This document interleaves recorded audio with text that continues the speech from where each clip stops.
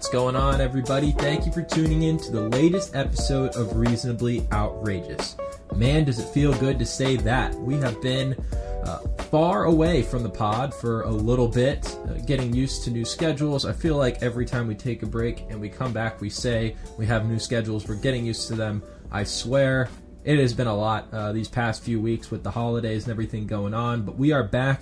We have a new schedule. We think we're ready to start rolling that out. So, Blake, how you doing, man? How's it feel to be back? Yeah, it's good. And yeah, getting back in the game of things. I know I went home for about a week and a half, and then work stuff has been busy. But even before that, I know just our schedules weren't fitting up. We actually were together a couple weeks back. Yeah. Came and visited Nashville, and I think we spent too much time partying and not enough time to sit down and do a podcast. We were too busy having fun, but yeah, surprise. Hopefully what we got now is a good setup where we can get podcasts out there 2 days a week, starting after this week, of course. But yeah, I'm excited to get back in the groove of things. Yeah, and we're back just in time for NFL playoffs, which so far have been exciting. But Blake, you've been pulled away a little bit. You got a new friend there in your apartment who's just moved in. How's that going? Yeah, it's great. I adopted a mini golden doodle on January 1st, and it has been it's been a lot. Yeah, especially mixing in with work stuff and just journalism stuff on the side too, and then just life things. It's been interesting. Crate training, potty training. There's a lot of interesting things. For the most part, he's been pretty good, especially the last few days, but there's definitely some moments where, you get woken up at 3 in the morning and you got to take him out and you're just like, damn, this is not too easy, but we'll get through it. It's been fun. I enjoy my good friend Bush now, and yeah, I so hate it's been that good. You named him that. I love that I did. It's very on brand. But It is.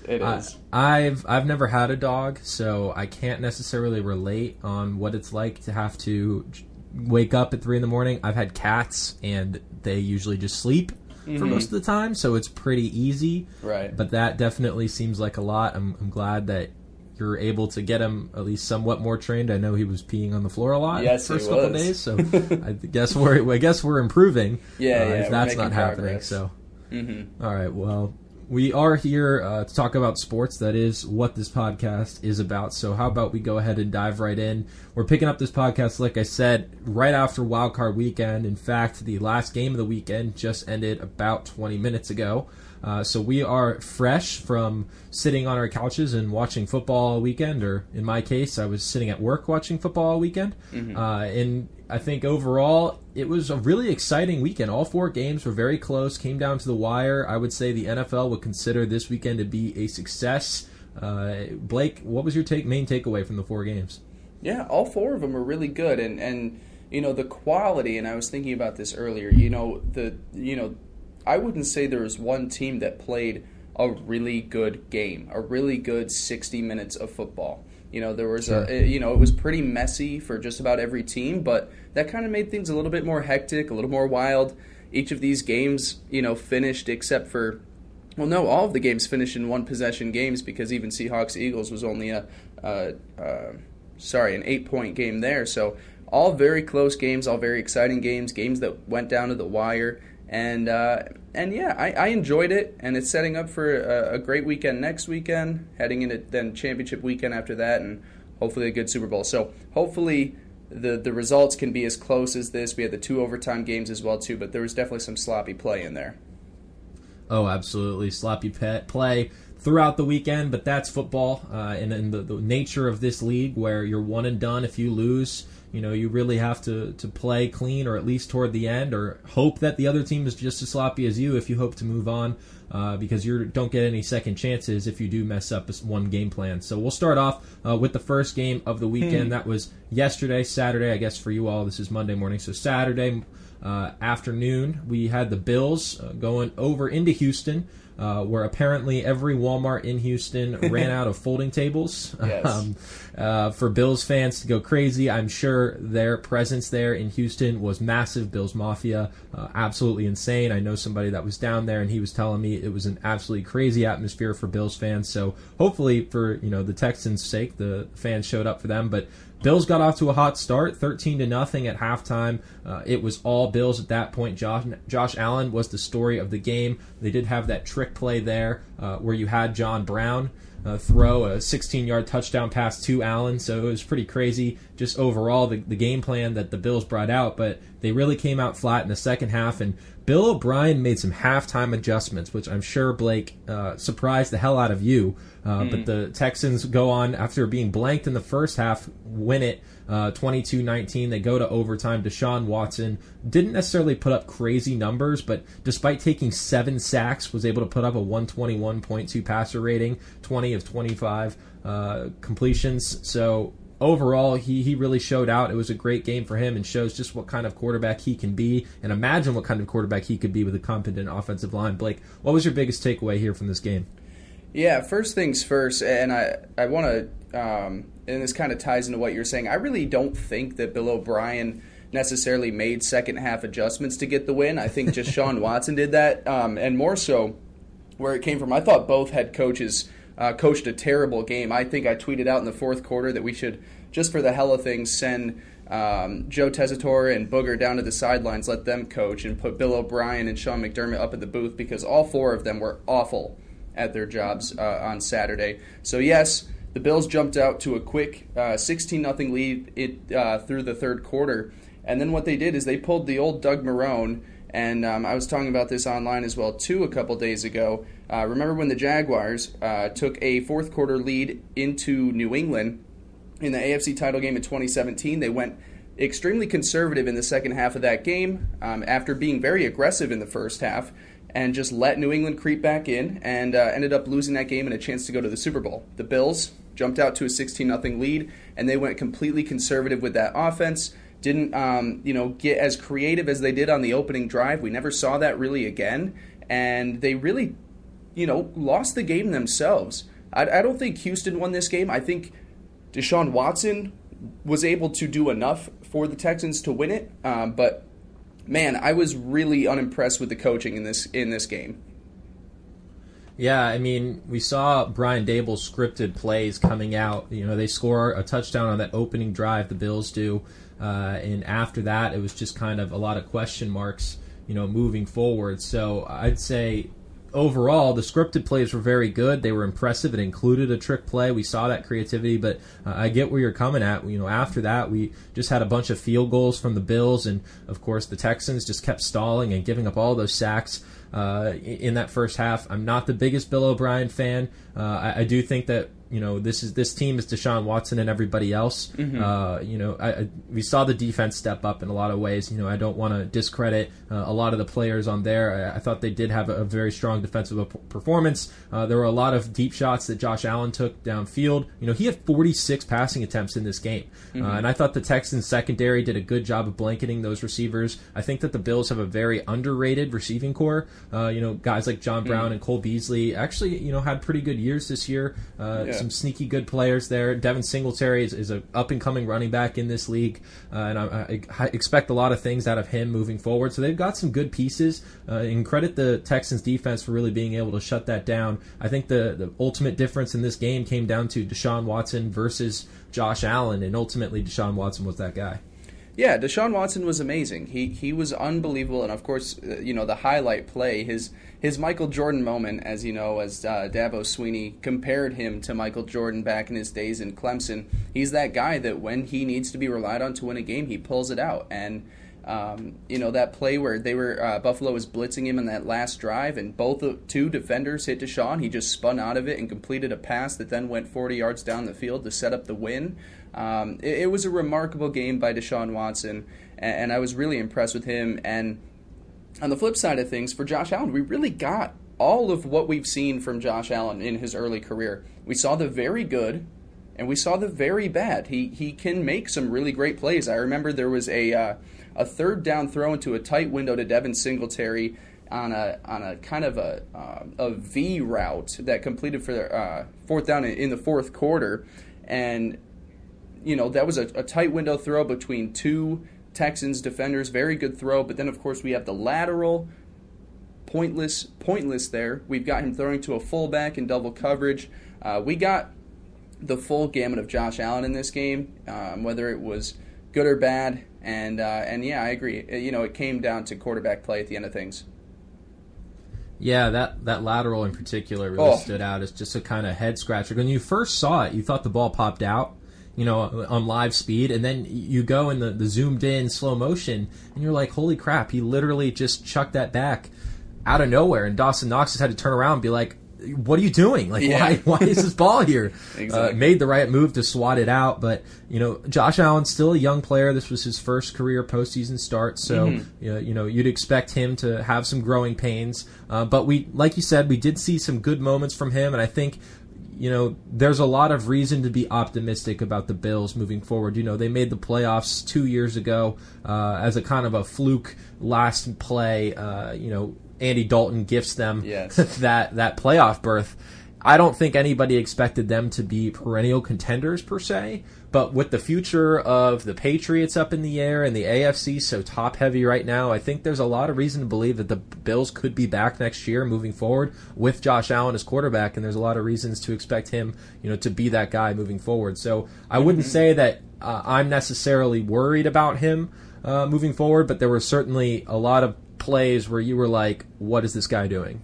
Yeah, and that's what we've seen from his entire, first 2 seasons as a starting quarterback in the NFL. It's what we saw in Wyoming. He's a guy that kind of is just going to go willy-nilly across the field, make whatever decisions he's thinking at the time. He really doesn't have too much forethought into what he's doing. But that being said, I agree with you. Looking for the Bills in their future, they do have a lot of cap space. They do have a lot of upcoming free agents that they're going to have to bring back, especially on that defense in the front 7. There are some key guys in there, Matt Milano. I wish I had the list up right now. But some key young guys on the front 7. Of course, they just lost Lorenzo Alexander, who retired. And the biggest thing for me, I agree, John Brown and Cole Beasley are an underrated 1-2 punch, but they need an outside threat. They almost traded for Antonio Brown, as we can remember. I feel like at midnight, and then AB shot that down that he wouldn't go play with the Bills. They're going to be in the market to try and get a top wide receiver connected with Josh Allen because I agree. I like John Brown. I like Cole Beasley, but they can't be counted on as number 1 wide receivers. And if you compare someone like that to a young quarterback, that can give them a lot of help moving forward. Speaking of Antonio Brown, did you see his tweet from a couple of hours ago? Yes, I did. He's the Antonio Brown curse. Over the last week, the Steelers, Raiders, Bills, Patriots, and Saints all got eliminated.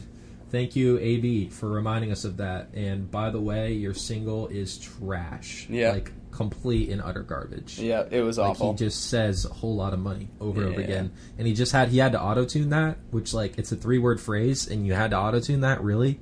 Yeah. I'm sorry. I'm a little heated about this. Well, partially because, he just totally blew his Saints workout, but, that's besides the point. Yeah. Oh, well. But overall, it was an ugly game. Texans moving on. They will be facing the Chiefs at 3:05 p.m. on Sunday. So now we get to see Deshaun Watson versus Patrick Mahomes, which is a treat. Yes, it's fully expected. It's the Mitchell Trubisky Bowl. I really hope he's in attendance. Yeah, me too. If you better tweet or something, during that game. Right. We need to complete the triangle. Exactly. If you're not going to make fun of that situation, come on. Yeah.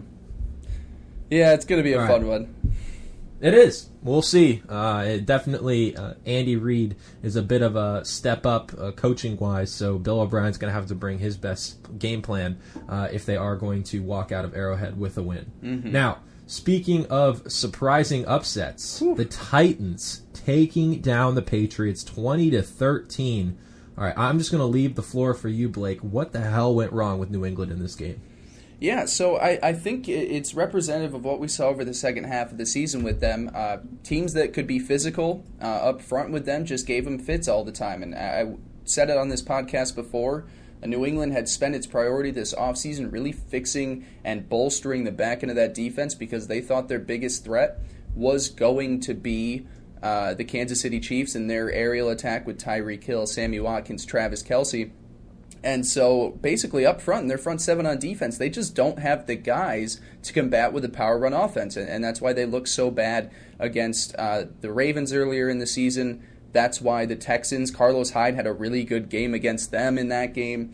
And then why Derrick Henry, who's definitely one of the better running backs in football, might be up there as the best one now over the last season if you take just a look at the last 16, 18 games that he's played in. And they just pounded and pounded up front. I was speaking to my brother before the game who's a Patriots fan, and he was nervous, rightfully so. And I said to him, the first thing, if we start to see Tennessee, if in their first drive they can go 7 minutes on the field just running the ball, getting 5-6 yards a carry, and they finish it off with a touchdown, the New England's going to be in trouble. And sure enough, Tennessee marches down a very long drive. They kept the Patriots offense off of the field. Ryan Tannehill was effective when he needed to be. The play action was great. Derrick Henry was amazing. And on the other end, it's where the Patriots screwed up this offseason. They didn't give Tom Brady, an aging Tom Brady, enough weapons to help him out in the passing game. Julian Edelman, he's great. Can't be counted on when everybody else is very inexperienced. They don't have tight end play. The running back situation wasn't great, especially losing their fullback. Offensive line injuries. Kind of just a messy year for New England, and we all expected it to maybe they might go on this FU tour, but Tennessee came in there and shocked them. Yeah, I mean, I personally, I put money down on the Titans just because I couldn't, I just wanted to buy in for no reason whatsoever, just because I wanted the Patriots to lose. I mean, I think everybody, with a sane brain in the States was rooting for that, but the Titans, they showed up. We didn't see a whole ton of Ryan Tannehill, only 15 passing attempts on the day, but we did see a whole lot of Derrick Henry, and he really showed up. 34 carries, 182 yards. It's 5.4 yards per carry. He also had that one touchdown that was stripped away, and then he goes and runs it in on the next play anyway to make sure he got it. The receiving core was shut down as we kind of thought it would be. I mean, going into this game, we talk about Stephon Gilmore and this vaunted pass defense for the Patriots, and it was a kind of a consensus was, look, if the Titans are going to win, then Ryan Tannehill's going to have the game of his life. He didn't. And, while I wouldn't say the Patriots necessarily sold out to stop the pass, it was more that the Titans just knew they didn't need to. Right. As much as the Patriots would stretch out their defense, the Titans were just going to pound up the middle, keep churning out those yards, like you said, and ultimately Derrick Henry had one of the best games of his career, and it really showed. And I think, as close as this game was at the end, obviously with the Patriots getting the ball back with a chance to drive down the field, I want to say it was like 30 seconds left or something like that, and he throws that pick six to end the season. Even despite that, I felt like the Titans were just outplaying the Patriots all day. They kind of just relied on Brady. 37 attempts in the game is not exactly what you want out of your 43-year-old quarterback, or however old he is right now. You want to be able to go to that running game. You want to be able to throw those shorter passes. And, James White certainly had a good game, 5 receptions for 62 yards. But at the same time, nothing was working laterally. Brady really wasn't able to elevate the team like we've seen him do time and time again. And it just looked like a different, empty shell of the Patriots from what we're used to seeing. Yeah, and a few things went wrong during the game as well, too. Of course, McCourty being inactive before, and then they lose Gilmore, so that's their number 1 and number 2 corners that are, out essentially, or banged up by the end of, somewhere in the second half. Landon Roberts, who had been so effective for New England, and we really started to see him come alive in week 16 and 17 as both a linebacker and a fullback. He got knocked out of the game. So it really, at the end of the day, mixed in with Tennessee being able to stay on the field for the majority of that game on offense and just chew the clock on long drive after long drive, the Patriots weren't able to play to their game because of injuries and also falling behind and not having a ton of opportunities to move the ball and get long drives themselves. And what a way for the dynasty to crash down. Or is it? Hey.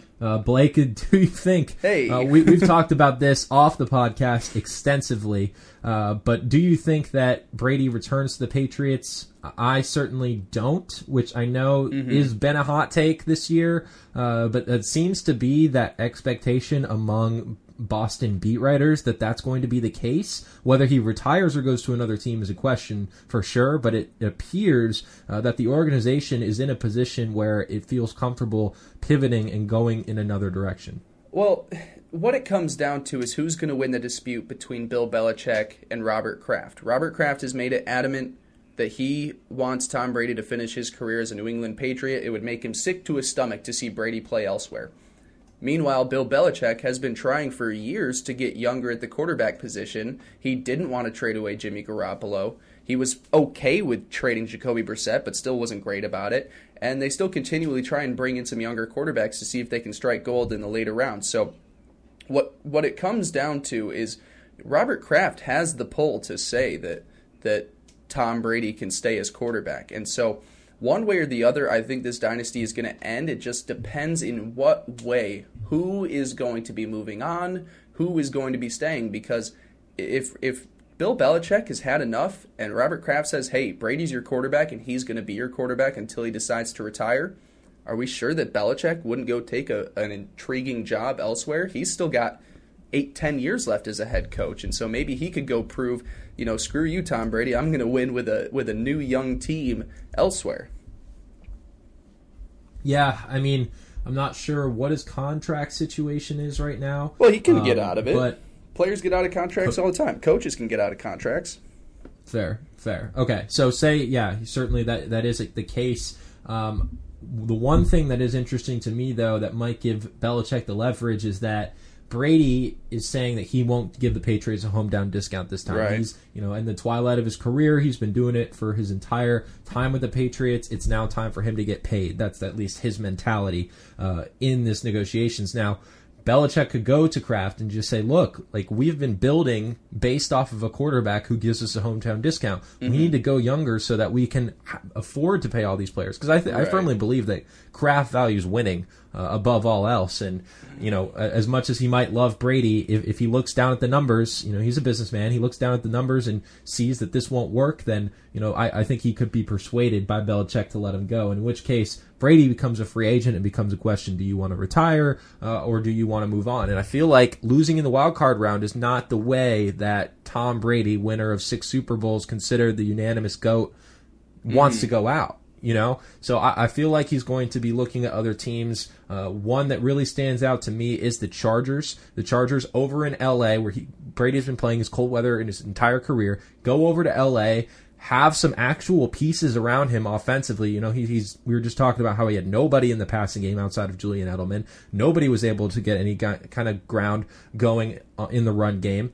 You go over to the Chargers, and you've got Mike Williams and Keenan Allen in that receiving core, Hunter Henry at tight end. You've got Melvin Gordon and Austin Eckler at running back. I mean, it's everything you could ask for as a veteran quarterback. And I'm telling you, despite the fact that it might not make a ton of football sense for the Chargers, they're opening a new stadium next year and have struggled mightily to lure fans. Mm-hmm. I feel adamantly that if they were to bring in Tom Brady, they would sell out, at least at the start of the season. They play well, they could build a fan base that way. It would be important for them to do well, but at least ticket sales would go through the roof if all of a sudden Tom Brady was in LA. So I feel like the Chargers are a great fit for him, but I know, Blake, you're looking in a different direction. Yeah, well, and before I go there, and there's a number of places we can take a look at, but just my thing with the Chargers real quick, and I think that this is bigger than anything, is for when you got a 40-plus-year-old quarterback, one of the most important things, weapons aside, is in offensive line. And the Chargers have the 29th ranked offensive line this season. They haven't been above 26th in pass protection since 2014, and that's just above 26th. So an offensive line is really rough, plus we aren't sure if Melvin Gordon is going to be back. So, there are reasons why I agree the Chargers themselves would want to make the decision. But I feel like if Brady is looking at opportunities, yes, the weapons are nice. Mike Williams, Keenan Allen is amazing. Austin Eckler is there. But, what has, aside from last season when they made it to the playoffs as an 11-5 team and lost in the first round, what has that coach, Anthony Lynn, really proven yet? Well, here's the thing. You could fire Anthony Lynn and hire Josh McDaniels. Well, so what's to stop them from doing that? Well, no, so that's the other direction, and I like where you're going with this, because when I was going to say with opportunities, there's the avenue that Josh McDaniels chooses to leave and join a head coach of a team, and say the Chargers want to make that move and fire Anthony Lynn to bring in McDaniels, then that makes a ton of sense. I would agree with you there. Of course, there are other destinations that are interviewing, like the Carolina Panthers. I would argue they're probably still pretty far away, and the NFC is more competitive than the AFC to me right now. Then you're joining a division with Drew Brees as well, too, a rebounding Falcons team. So, there are some areas where Josh McDaniels could join with Brady elsewhere. But then you got to take a look at some other scenarios. And mine, Colts Twitter got a little crazy over the weekend because there were some Indy reports and some New England reports out. And actually, it started up in Fox Sports with Colin Cowherd reporting. The Indianapolis Colts, just taking a look at their reason, and I'm going to take a look at both why it would be okay, why it wouldn't be okay, not from a fan's perspective, because obviously, if you sign Tom Brady, you're going to sell out, you're going to have a lot of energy around the team. Specifically, to me, what makes the sense for the Colts is the number one thing is the offensive line. They have the best offensive line, the only offensive line to start all 5 players for all 16 games this season.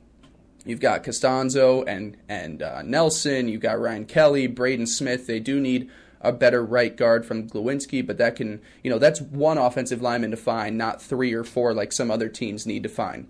Then they've got a really good run game. Marlon Mack was a beast this season, even missing, I believe it was 4 or 5 games. He finished a 1,000-yard season. At receiver, you've got T.Y. Hilton, you've got Jack Doyle, you've got Paris Campbell, a young rookie. They're expected to draft in the first or second round another young wide receiver there too. They could bring back Devin Funchess as well.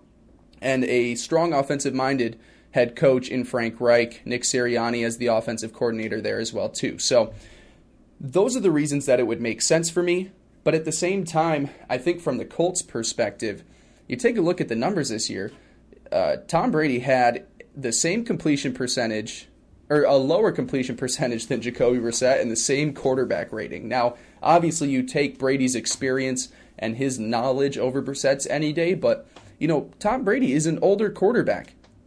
How are you going to guarantee that where he signs, he's going to be great? You need a perfect situation for him, and so that's why I'm a little hesitant about him just going into something. Are we really arguing that the Colts are a perfect situation? No, I'm not saying that. Are you saying that the Colts were a better quarterback away from being a legit playoff contender? I mean, with Andrew Luck, if we're considering Tom Brady the better quarterback. With Andrew Luck, they were in the divisional round last year. They started off 5-2 this year. But you could also say injuries. Andrew Luck is a much better quarterback than Tom Brady is right now. Yes, but they also have $100 million in cap space. They've nailed the last 2 drafts. I think they're a better situation than the Chargers, definitely. I mean, the Chargers have a worse defense. They have a worse run game, a worse offensive line, and a slower offensive system. But defenses fluctuate. That happens all the time. And they still have plenty of pieces. They dealt with bad hand and injuries this year. You could trade your first-round pick next year. They didn't have injuries on. They got Derwin James through half the season, but aside from that, they were pretty healthy, especially on the edge with Bosa and Ingram. I got to pull it up, but...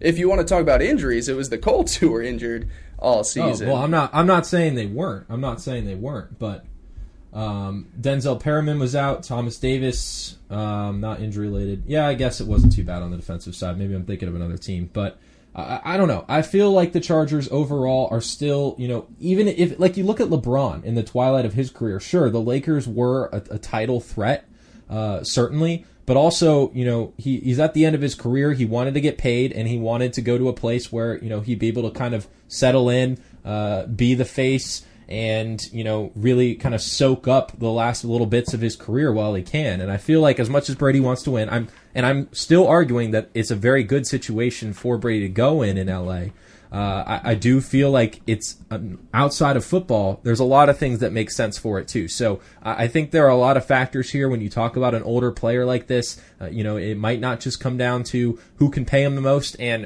who can give him the best chance to win. There might be other factors at play here, as often is the case. So I don't know. I feel like there are just a lot of factors at play. You know, maybe Melvin Gordon isn't back, but Austin Eckler performed very well in his absence. I have no doubt that he'd be able to do that again next year. You make the offensive line a priority in the draft. Maybe you go out and you trade for a guy like Trent Williams from the Redskins, get that left tackle in there if he's still not willing to play in Washington moving forward. You know, there are certainly a lot of ways you can address a bad offensive line. And yes, like you said, there are a couple of holes there that, you know, makes it a lot more than just one quick fix. But I think that you could dress it up in a way that would tell Brady, like, look, by the start of training camp, we're going to look great.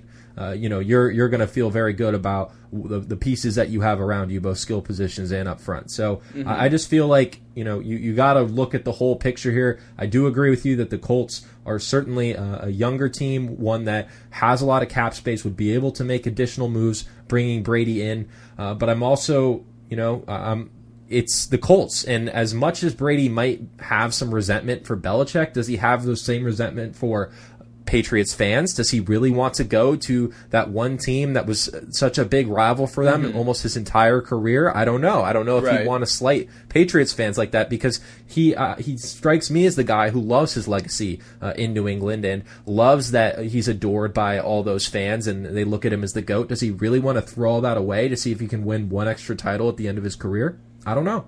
Yeah, I mean, I think I agree. You know, going to the Colts over, you know, a certain amount of teams, you know, aside from, I guess, if you went to an AFC East team, which would be absolutely insane. Yeah, I agree. Going to the Colts would be a stab in the back. I think going anywhere else is going to be a stab in the back at the end of the day, which is why, you know, we just debated two viable options for different reasons. And to me, it just brings me back to thinking that he's still going to be in New England. And I don't know what it looks like, but I can't think that that's going to, you know, a situation like that sits over well with Bill. I still think that Kraft, at the end of the day, you know, owners, you know, we just saw Jerry Jones and how passionate he is about his you know, Jason Garrett, how he held on to him for 10 years, and how owners are way too invested and way too emotional with their decisions. I wouldn't be surprised if Robert Kraft straight up tells Bill Belichick that Tom Brady is going to be our quarterback until he decides that he doesn't want to play football anymore. So I don't know where it rolls out. An interesting decision that I was thinking about the other day, and then I saw a post for it earlier as well too, is you know, maybe there's a situation out there where Brady stays. Belichick says, okay, screw it, I'm going to leave. They promote Josh McDaniels to head coach of the Patriots, and Bill Belichick returns to his old stomping grounds, where he began it all with Bill Parcells, and maybe he wants to take over and coach a team like the New York Giants or something like that. I think there's a lot of interesting opportunities for him out there if he wanted to, and he's got the Cleveland Browns. 10 more years. He could return there. He's got 10 more years. He's got 10 more years at least, in my opinion. He's got probably 8 to 10 if he still wants to, whereas Brady, you know, he's probably got 2 more maybe. So, I don't know. It's going to be a mess of an offseason in New England, whichever way it goes. But, you know, I'm excited we could start talking about it now, except for, you know, aside from, you know, them not winning a 7th Super Bowl together. Fair. All right. We spent way too much time on this game, so we're going to go ahead and move on to our Sunday slate, where we had an absolute stunner in New Orleans with the Vikings taking down the Saints 26-20. It was a sloppy game, especially for the Saints. I felt like they were lucky to only be down 3 at half, despite the fact that Will Lutz, who's normally very steady, missed a field goal there at the end. I felt like there was just, you know, some unnecessary penalties, some bad clock management, especially there at the end of the game. But, of course, as is the Saints' track record, they finished the year on a walk-off with just kind of a devastating end of the game. There was a bit of a push there. I'm not going to pull the Saints, you know, I guess the reputation for Saints fans now is to just yell flag on everything. It was a push. It was, but I'm firmly in the camp that the NFL is too soft, and I think that's one of the reasons as to why. So I don't think they should have called a flag there. The vice president of officiating came out and said it wasn't a flag. So I don't think that Saints fans should be too broken up about that, but they should be broken up about the play of this team. Overall, it was just a clunker. After being so hot, the past few weeks. They lose that one game against the 49ers, but even that, the offense looked fantastic. I mean, they just came out flat. They didn't score a touchdown until the second quarter. Usually those scripted plays, that first drive, they really go out and do well. And they had great field position on that first drive, but couldn't do it. Overall, I just think the Vikings outplayed them. Dalvin Cook was absolutely fantastic. Did only have 3.4 yards per carry, but still, was relied on in crucial situations, was able to churn out a couple of big chunk plays when they needed him to. Kirk Cousins throws for 240 yards and a touchdown, gets it done after, years and years of everybody expecting him not to be able to. So I think that the Vikings deserve this win, and, wish them nothing but the best moving forward. Yeah, I completely agree with you. And starting off on that final play as well, too. Yes, people can get mad that maybe it wasn't overturned if Saints fans thought there was a push, or if any fans out there thought it was a push. It was reviewed because all scoring plays are reviewed. It wasn't reviewed. All scoring plays are reviewed. All touchdowns all scoring plays are, but not all penalties. What it did is it didn't go under further review. It was just confirmed that it was a touchdown. So they did take a look at it. They just decided, okay, we're not going to go into further review on it. So, they had people looking at it as a normal scoring touchdown and decided from that point that they didn't need to do any further looking. I agree. It's one of those plays where, it's a little bit of a push-off. It wouldn't have been too much to overturn it, especially in a pivotal moment like that. It wasn't nearly as egregious as the call that screwed you guys over last year. Absolutely. But I agree with you. The Vikings deserved that win. They played a way better game than New Orleans there. Quarterback play by Drew Brees was a little sloppy at times. And of course, we saw, I made a joke that Drew Brees tried his best Taysom Hill impression by trying to launch that ball deep when he got picked off, where Taysom completed that 50-yard pass. Yes. Although if Taysom hits Harrison stride, that's a touchdown. Oh yeah, definitely. So it was a little bit underthrown. Yeah, it was underthrown, definitely, but it was still a bomb of a throw. For sure. At the end of the day, it was just a weird game for the Saints, for Brees, and then for Sean Payton as well, too. I didn't understand holding on to that third timeout. A lot of people I think would agree with this. I would much rather have the ball in my hands with 2 minutes and 35 seconds left with no timeouts and the 2-minute warning, as opposed to a minute and 55 left with one timeout and the 2-minute warning already gone by. They didn't call that timeout before the punt. By the time the punt was over, the 2-minute warning had hit, and it knocked off an entire minute of potential playing for the Saints to march down there. And then there was also the 10-second runoff penalty when it was a false start or something of that nature, when they should have had a 10-second runoff unless they wanted to use that timeout, but they elected not to. Took the 10-second runoff, ran a play, and it was a screen that Brees just threw in the dirt because Kamara didn't get open. I guess the plan there was for Kamara to catch the ball, run as far as he could upfield, and then call the timeout, and then kick the field goal from there. This was at the end of regulation. Right. But I felt like they were really settling, which was just kind of uncharacteristic of Sean Payton. He's, not considered like Riverboat Ron, but he's a guy who will certainly take risks a lot. I mean, he's famous for kicking an onside kick after halftime in a Super Bowl, as you know well, Blake. Yeah. So the fact that, he had left this timeout on the board and was clearly just going for the field goal, which in and of itself was a long field goal. I mean, I think it was 48 yards. Not that Will Lutz, hasn't hit field goals of that length plenty of times, but, it lacked the aggression that I'm used to seeing out of this Saints offense, and overall the whole offensive unit just looked flat. I thought that the defense played well in spurts, but then would have, give up big chunk plays. I mean, we saw Kirk Cousins hit Adam Thielen there at the end of the game in overtime, all the way down to the 2. It was just, it kind of sucked, honestly, to watch that secondary. Marshawn Lattimore gets hurt at the end. He would have been in on that play. Exactly. So, as you can be mad about that if you want, but, he was limping over on the sidelines, and then, Kyle Rudolph sends the Vikings into the next round with basically just a straight fade pass, one-on-one. Let's put our biggest guy up there, and, the Vikings got it done, and Tip of the cap, Kirk Cousins finally shaking that narrative. I don't know if this necessarily shakes the narrative. I think he's going to have to do a little bit more in this postseason before anybody starts saying that he can win big games. I mean, he threw for 242 yards and a touchdown. I mean, that's not necessarily otherworldly by any means. 19 of 31 on the day.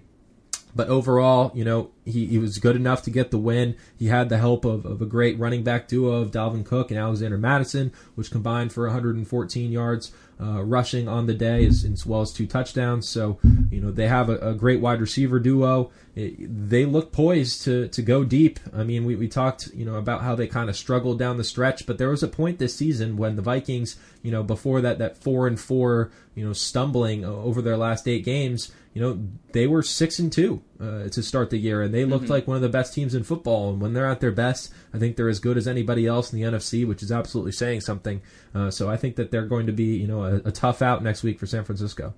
Yeah, it's going to be a tough game. I still go advantage 49ers and probably think they advance. For sure. But I also want to say, I got to give hats off to Kirk Cousins in this game. Not from the way that he played, but the way he handled his post-game interview when they were, the reporters were trying to get him to talk bad about how all the doubters have said you couldn't win big games.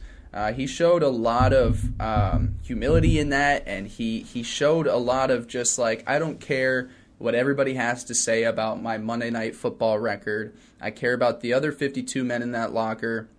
I care about the coaching staff, and I care about winning football games. And so, he made clutch plays when he needed to. It wasn't all perfect, but I was really impressed with how he handled also just talking about the whole situation after the game, and it made me feel really comfortable with him as a leader in the locker room. I know he seems corny at times, and there are a few players out in the league that seem corny, with all their sayings and how they motivate teams. If I hear J.J. Watt say, "Let's go" one more time, I'm going to just lose it. That's all he said. That's all he can say is "let's go." He's the corniest guy on the field other than Russell Wilson. But a guy like Kirk, I was really impressed with his poise and maturity on the field during the game and off the field with his post-game interview.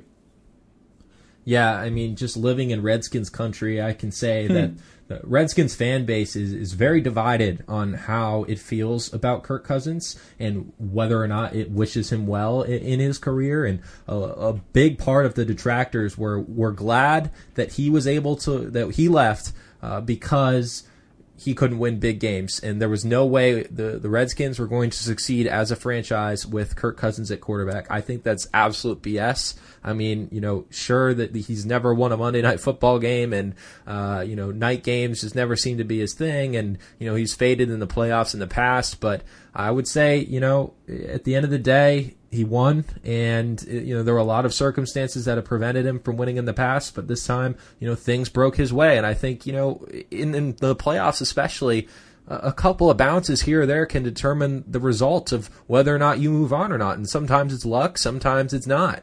And, Kirk Cousins has, just had one of those careers where things haven't really worked out his way, but I'm happy for the guy. I agree he's a bit corny sometimes, but he does seem like a good dude, so I'm happy that he's able to celebrate this, even if it was at the expense of the Saints. Definitely. Mm-hmm. As for the Saints moving forward, Drew Brees said he would not comment on his future moving forward and whether or not he's going to be returning as quarterback.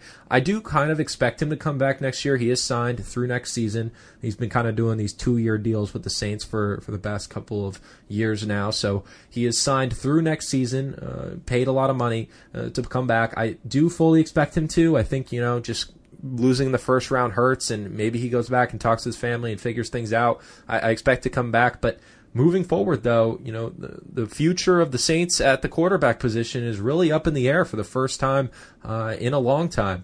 And I think right now, with the way that Teddy Bridgewater played in the 6 games that Brees was out, the Saints went 6-0. He had a few amazing games. He had a few okay games where we were kind of like, all right, what is this guy? But he absolutely had some really strong performances and has earned himself a contract this offseason, so I fully expect him to walk, which means that Taysom Hill, unless they go outside the organization, is the future at quarterback for the Saints. Blake, I know you're a Taysom Hill fan, and honestly, I don't see how you can watch the NFL without being a Taysom Hill fan, but do you think that he is a viable solution at quarterback? Note I'm saying quarterback, not blocker / receiver / running back for the Saints moving forward. No, not to say, and that I feel bad saying that because I do really like watching Taysom Hill play, but do I think that he could be counted on as the Drew Brees role of 45 passes a game? No, I don't believe so. I think he's a good person to put in would they there. change the offense, though? They would definitely change the offense around. I mean, you'd be thinking Lamar Jackson-esque type scheme, wouldn't you? Yeah, I guess they could go that route. I guess my thing is that he's a guy that has 7-8 completions in his career, or is it? I'm trying to think what his stats are. He doesn't have a touchdown yet. I wish I had Wi-Fi on my computer so I could pull this up. But look, I think Taysom Hill can be. I think that's just his. I think that's his role. I wouldn't want to screw it up, and I would rather try and bring in someone or draft young. I would rather try that route and have him be this spark on everywhere else. Because if you put him as the quarterback, you're taking him away from the special teams. You're taking him away from being a receiver. You're putting him in a position where he's doing less, but the responsibility is more. So I would rather keep him in the role that he's at. It's the most unique role in football, and it's the most unique player on the field when he's out there. And so when you take all of that away, you lose that wrinkle. And I think that personally, I would rather try and get another quarterback in there and then make Taysom just consistently be that guy that does everything elsewhere.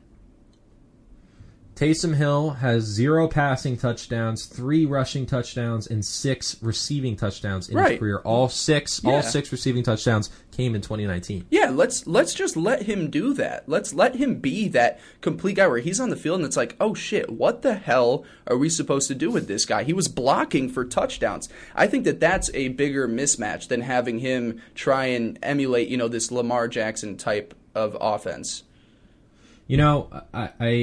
I like the tool that he is with the Saints offense, and I agree with Drew Brees at quarterback. It's a great asset to have.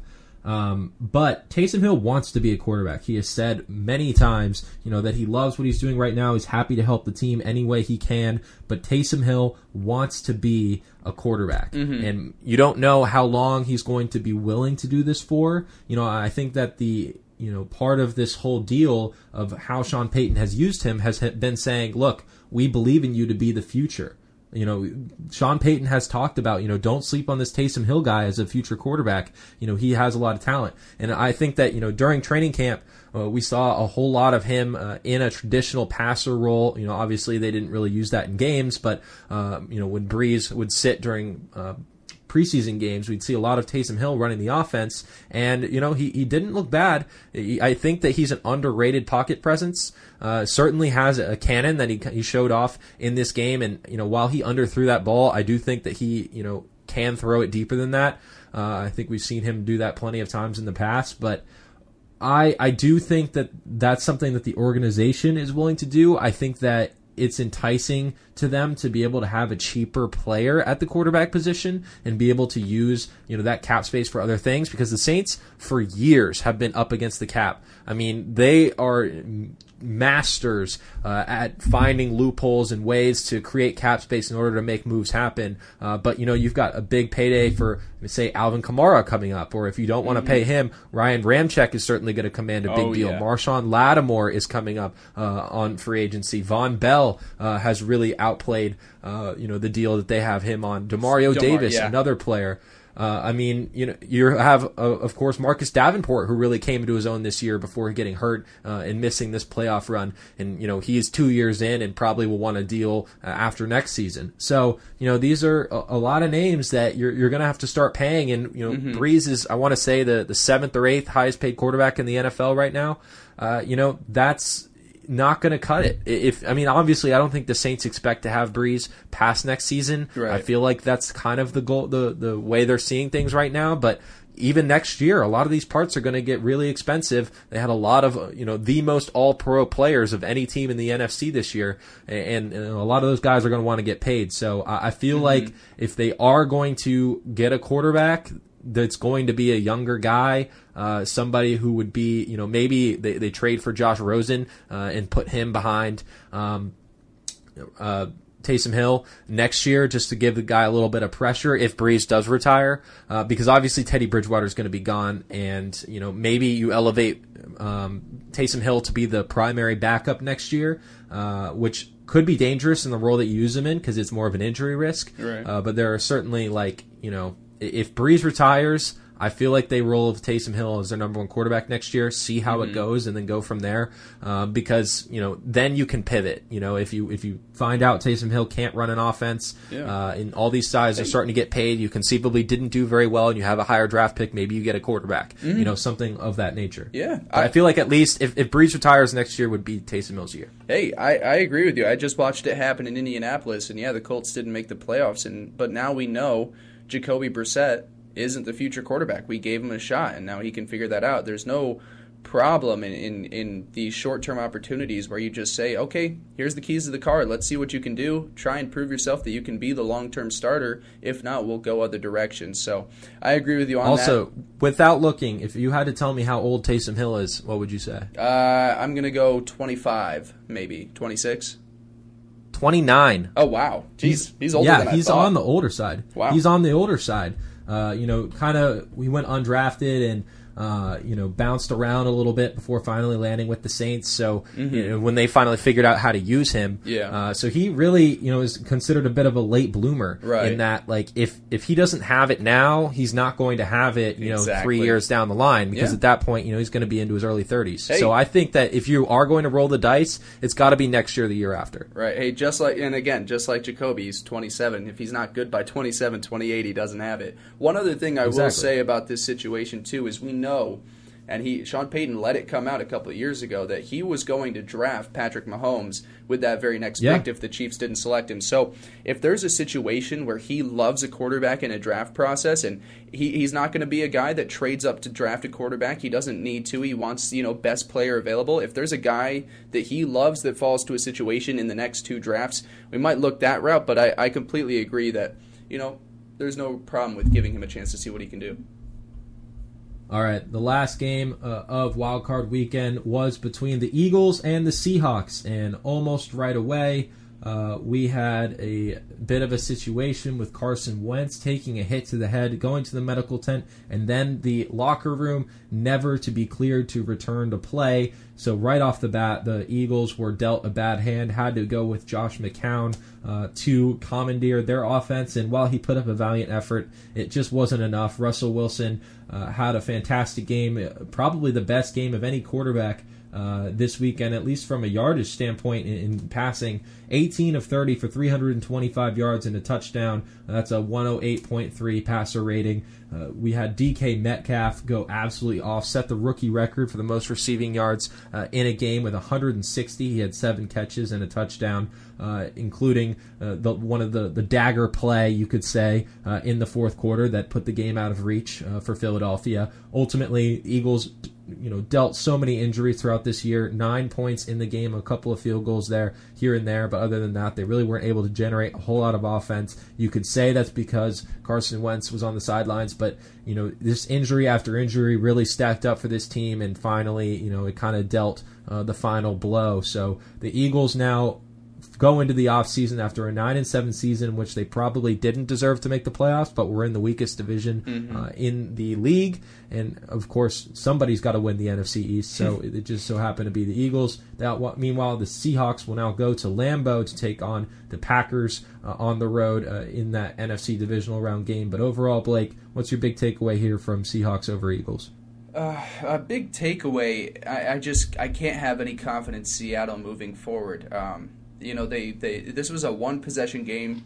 Yeah, the passing offense was able to make some big plays down there, but when you're going to go up against a team, and that's, whether that's Green Bay or maybe they advance and it's the Vikings or the 49ers, I don't like Seattle's odds. Without a running game going, they're just too one-dimensional. Unfortunately, like I said, Philadelphia, you said it right there. They were missing everybody.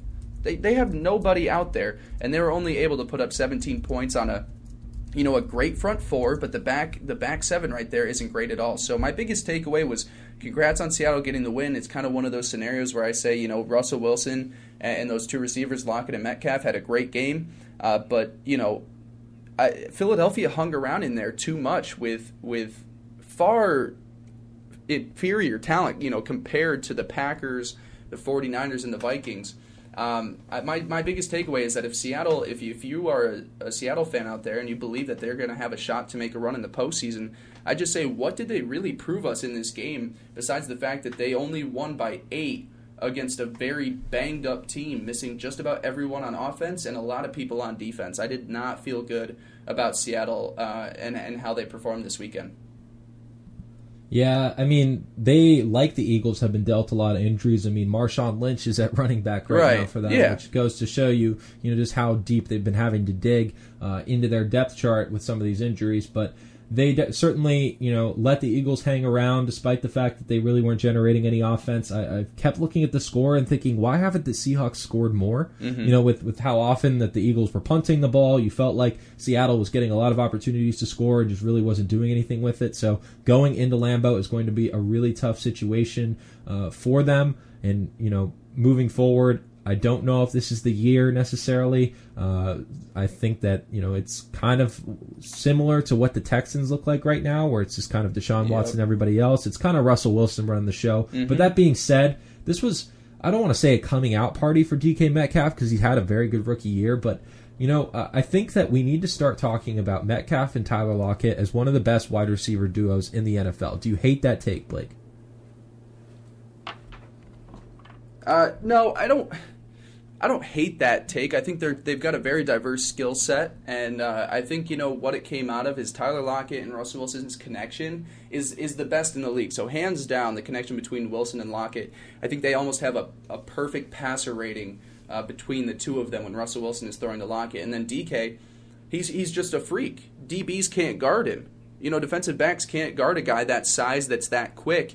People didn't like his 3-cone coming out, but he's an unbelievable talent. I remember us talking in the beginning of this podcast how surprised we were that DK Metcalf fell into the second round. I mean, God, I think in our mock draft that we did, you had him at 4 to the Raiders. I had him at 11 to the Packers. Yeah. He ended up going 57th, 59th. It's absurd how much he fell. But when you've got a great quarterback and you've got a great connection with your number one guy and then a rookie who apparently studies like no other, Russell Wilson has been preaching about how passionate he is about learning the game of football.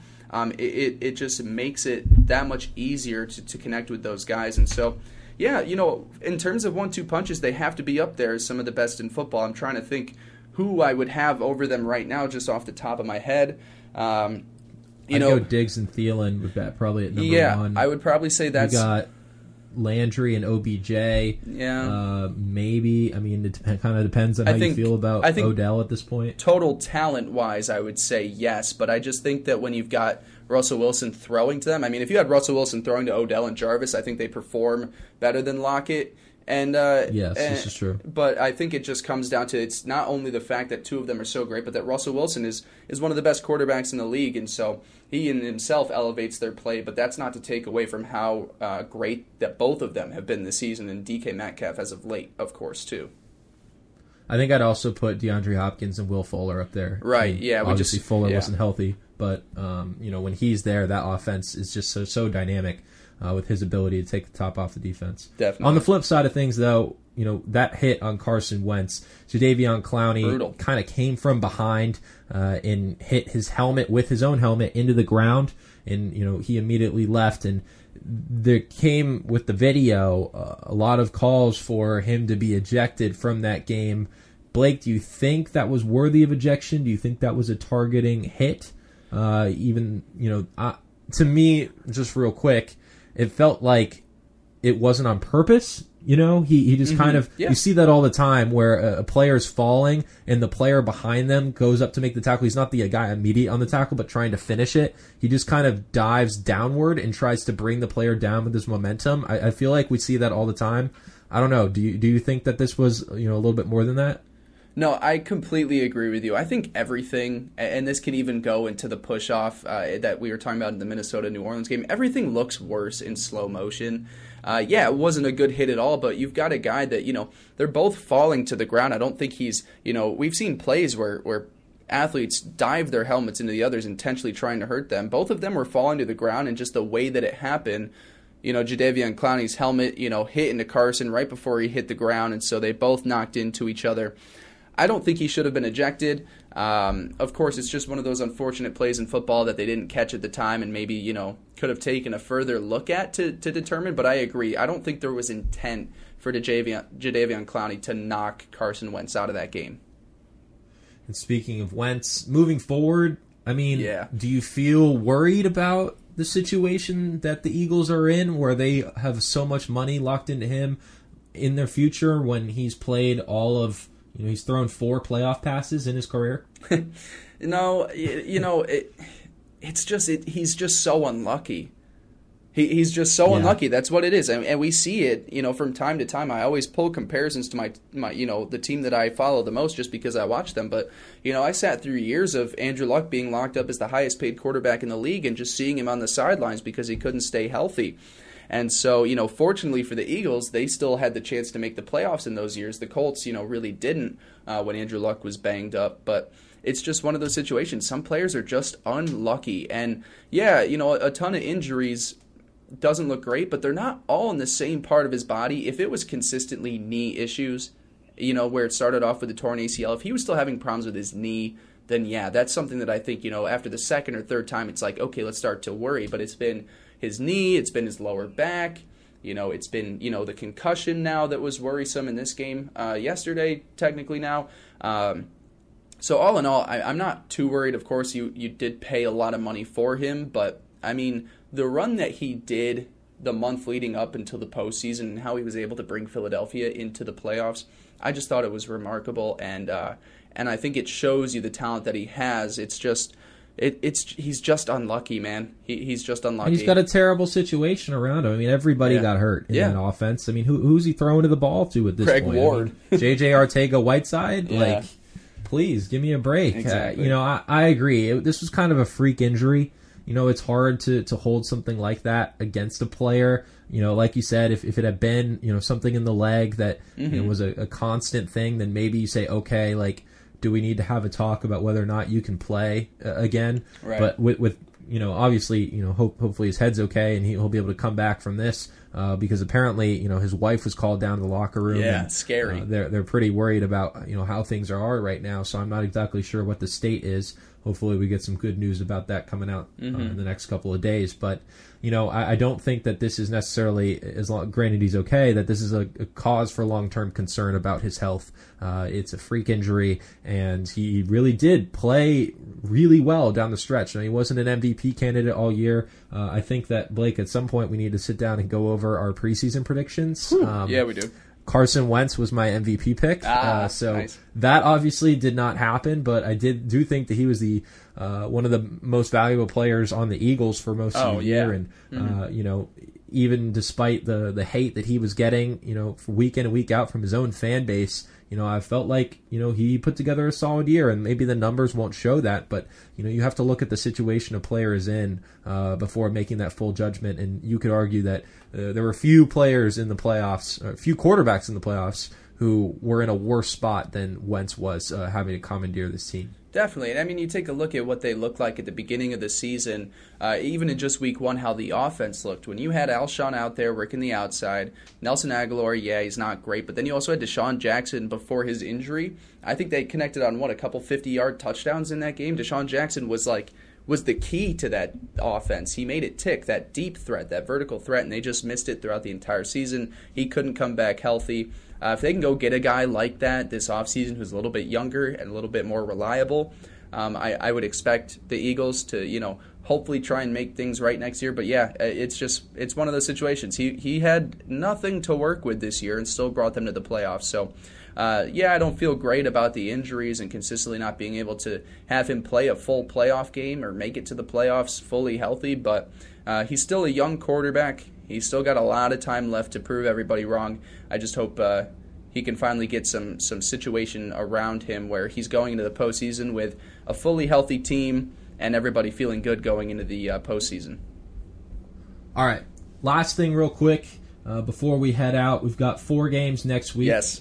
Which one, Blake, are you most excited about? Saturday, Vikings at 49ers, then Titans at Ravens. Sunday, Texans at Chiefs, and Seahawks at Packers. Which game stands out to you? So both the AFC games go to me. I'm going to give the edge to the Texans and the Chiefs just because I think Deshaun Watson and Patrick Mahomes, you're talking two of the best quarterbacks in the game going up against one another. And not to take away, I guess now on the other side too that I'm thinking about it, you got Russell Wilson and Aaron Rodgers, and that's just amazing in itself too. But I would have to go with the Chiefs and the Texans, just those two guys, the Mitchell Trubisky Bowl. I think those two are going to go back and forth. Still like the Chiefs in that game. And then, on the other AFC game, the Titans and the Ravens, that's going to be a bloodbath. Both those guys are going to punch each other in the face for 60 minutes.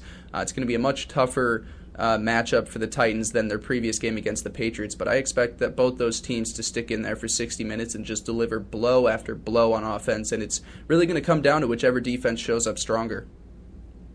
Yeah, I feel like the Chiefs are going to dominate the Texans. Yeah. That's just my first thing when I look at that. I do like the matchup of Deshaun Watson versus Patrick Mahomes, but the supporting casts are just so starkly different.